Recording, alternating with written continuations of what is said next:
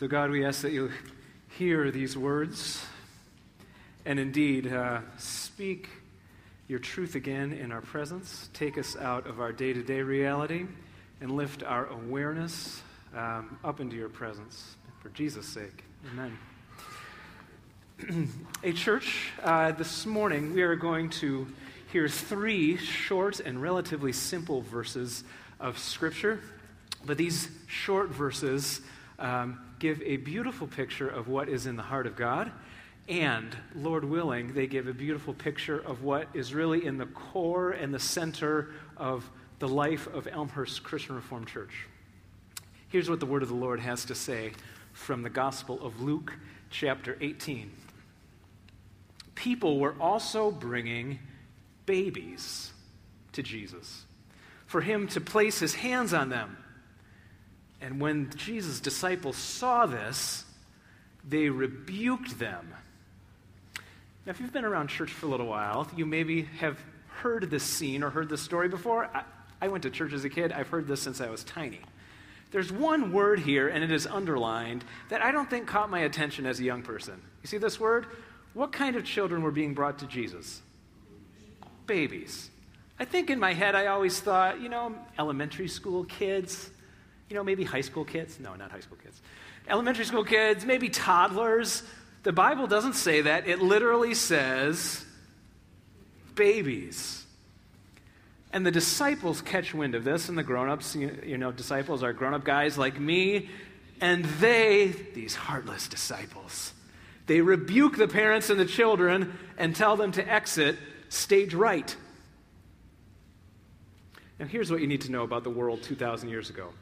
The world doesn't necessarily put kids at the top of the heap in modern times. Really not the case 2,000 years ago, okay? This is in the Roman Empire, and there was a ladder of dignity, if I can call it that. And on the top of the ladder was the Roman emperor himself, who was declared to be a god. Can't get much dignified than that. Below the emperor were those who were senators, who had political power, who were military leaders and governors. Just a rung below them were the wealthy, the landowners. Just below them were the average Roman citizens. Just below them were the adults who were non-citizens, and on and on and on until slaves, and even lower, and finally you have small children, and at the bottom, babies. Babies are literally the least valuable human beings in the Roman Empire. And people are bringing these babies to have Jesus touch them, bless them, who knows what. And the disciples, sharing the worldview of everybody else, say, we're too busy. We're adults. Jesus, he's a successful rabbi. There's huge crowds. We don't have time for these small kids. It was so bad in the Roman Empire for babies that if a child was born who was deformed or disabled or had some kind of significant health concern, the general policy was to expose that child, which meant bring them to the side of the road and let nature take its course. Now, I was born with the umbilical cord wrapped 3 times around my neck, purple and not breathing. I would have been the first kid on the side of the road. Okay? I'm glad that 2,000 years have passed, right? And that we live in the United States of America. But this was not the world of the disciples. So we can hardly blame them for saying, we're grown-ups, Jesus doesn't have time, take the little ones away. But Jesus takes this ladder of dignity and flips it over. Here's what he says. Jesus called the children to him and said, "Let the little children come to me, and do not hinder them, for the kingdom of God belongs to such as these." Do you hear the total reversal of the tables? Jesus flips totally upside down. Kids are first in line. Now, sometimes we talk about people being saved or people being born again. Another way to describe that experience of coming into a relationship with God is to become part of the kingdom of God. Right? The kingdom of God is the place where Jesus is in charge, where God rules and reigns. And Jesus says, if you want to be part of my kingdom where God is in charge, actually don't send the kids away. You need to, grown-ups, Become like a baby if you're even going to be saved or born again or enter the kingdom of God. This is total crazy talk. Can you appreciate this? Total crazy talk. Not kids on the bottom. Kids, you grown-ups, you busy grown-ups, you important grown-ups, you need to become like a baby if you're even going to be part of God's deal. So how are we supposed to be like babies? Should we cry all the time? Wouldn't that be awesome? We could just complain and cry all the time, and then the kingdom of God would be ours. I don't think that's what Jesus meant. Should we sleep half the day at least? If you're sick or unwell, absolutely, you should sleep half the day. But for most of us, that's maybe a little more than what we need. What is Jesus talking about that we need to become like babies in order to enter the kingdom of God? Happily, there's one more verse in this story, and Jesus himself explains it. Our Lord says this, "Truly I tell you, anyone who will not receive," there's the verb, "the kingdom of God like a little child, like a baby, will never enter it." What's the underlined word? How are you going to get into the kingdom of God? Receive. Okay, babies are professional receivers. Not like NFL pro receivers. They are pro receivers in another way. Okay? If you take a small child, we had a baby Molly Iwema baptized at the first service. I did this. If you take Molly's little hand and put your finger in it, her little infant hand will instinctively do this. Right? You've done this? You get, if a baby is hungry, you get anything resembling a food source or a bottle near that baby's face, and what do they start doing? They start sucking and gurgling, right? Because they are pro receivers when it comes to eating. If a baby is tired and you swaddle that baby in a blanket or give it a hug on your shoulder, what does that baby do? Well, it curls up and snuggles in because that baby is a pro at receiving the gift of sleep. Wouldn't that be great, adults? Babies know how to receive food, attention, affection. I mean, we're even genetically programmed to this by God. If you look a baby in the eyes and go, "Oh, God, you're the cutest baby ever. Oh, my goodness. Why do we do this?" And the babies just look at us with rapt attention because as we're speaking, their tiny little infant brains are being wired for language and vocabulary and facial expression and communication by our seeming idiocy. But that's how it works. Babies are awesome receivers.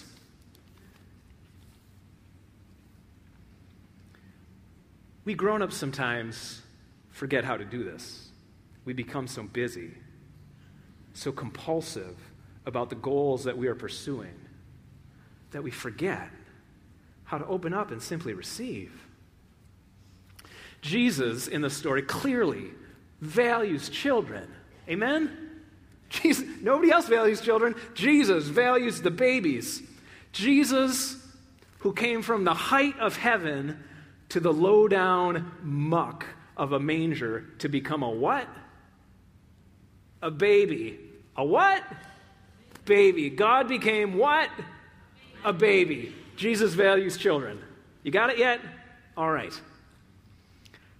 At Elmhurst Christian Reformed Church, God, I think, in a really kind way, has shared this part of his heart and his value system with this congregation and community, and it's been going on for 90 years at this point.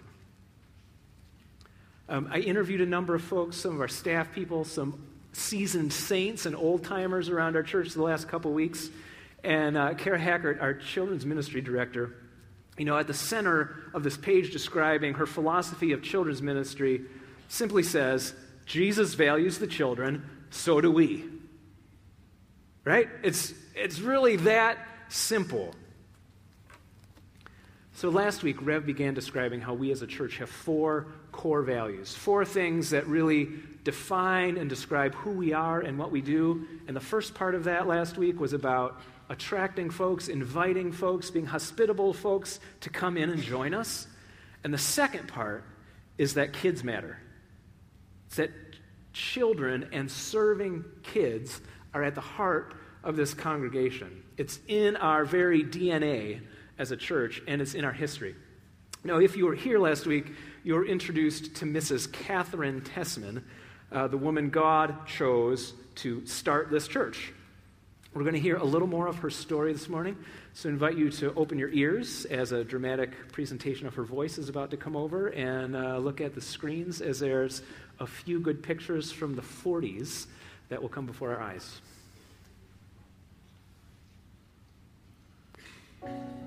Jesus said, "Let the little children come to me." Even though I was a grown woman by the time those words sunk into my heart, my mind, and my soul, they changed me. Perhaps because, at the time, not long after being lost in a poker game, after going through a humiliating divorce, and starting a new, rocky life with the man who won me, I was a spiritual and emotional child myself.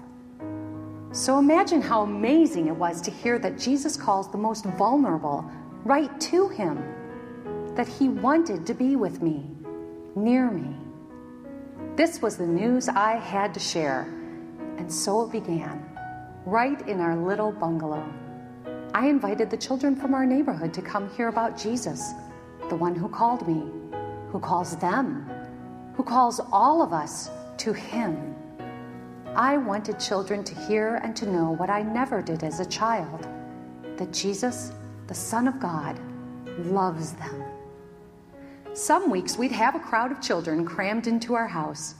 Some doubt this could happen in such a tiny place. But all I know is that the Jesus who multiplied a few loaves and fishes and fed thousands can also make room for a whole lot of kids, and then for their parents, and for the neighbors, and anyone who heeds his call.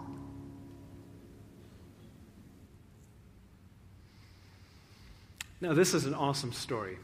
God started something in Catherine Tessman's life, and geographically at 3510 Monroe, about 7 miles east of here in Bellwood. That's the house that you see in the background of those pictures.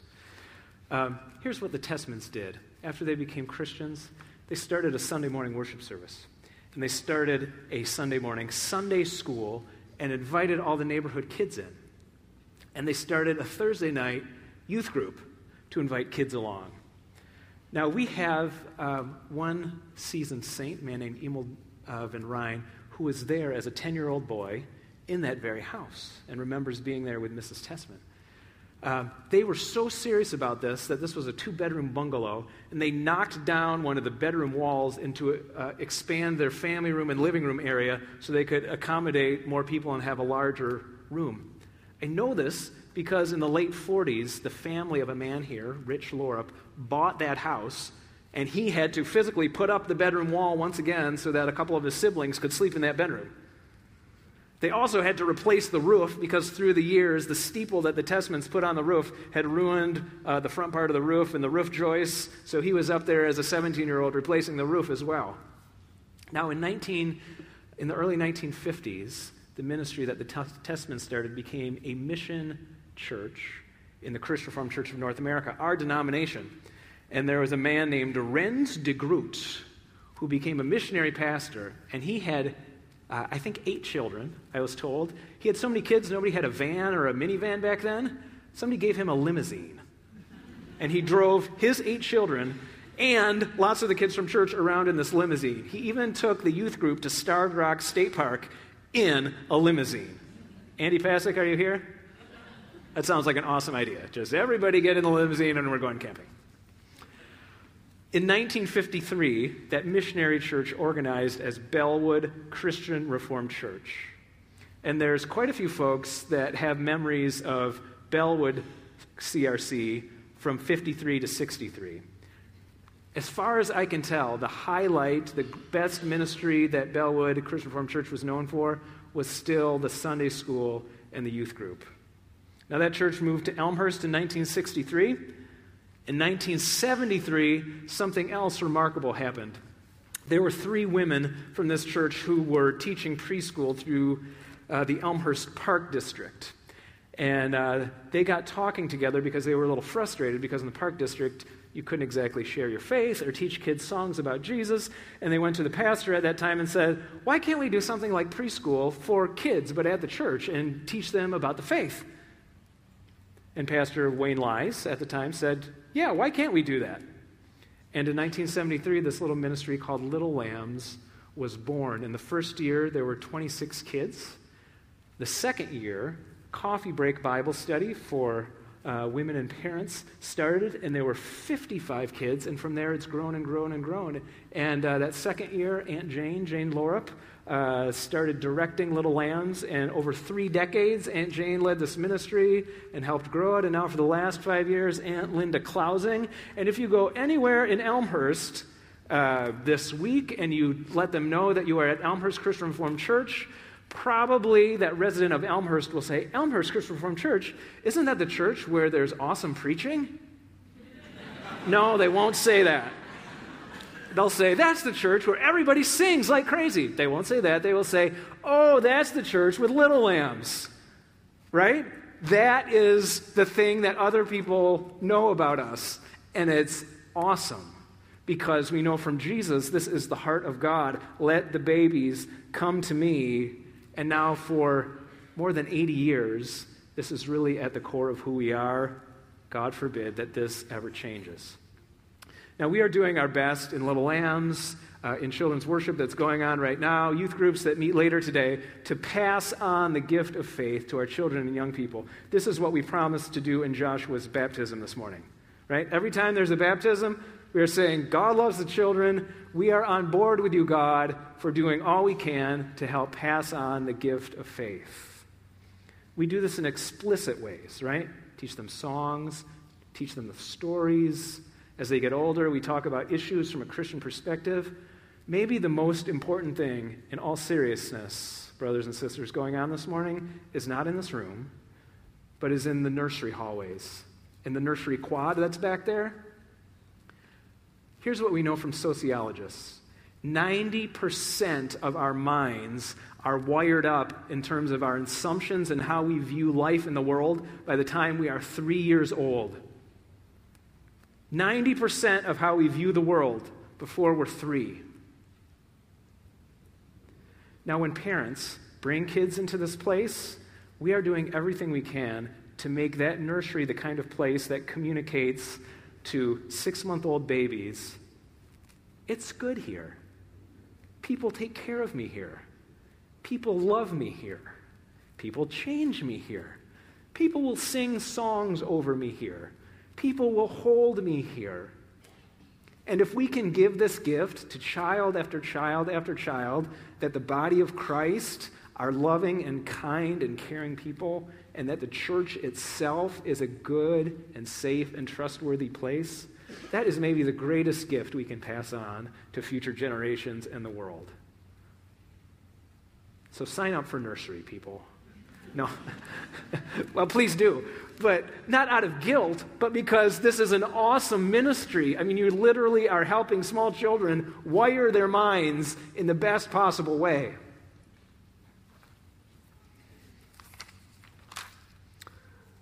So here's the good news today. God loves the babies. God is inviting us to love the babies and the little kids. Here's the other good news. No matter how old you are, if you're in second grade, high school, college, you're 45, you're 87 or more, we are all the children of God. That is what we are. Amen, anybody? Amen. I mean, okay, some of y'all are looking at me like, Pastor Greg, I'm old. Yes, you're old. God is older. Okay? God is eternal. We are all the children of God. That is what we are.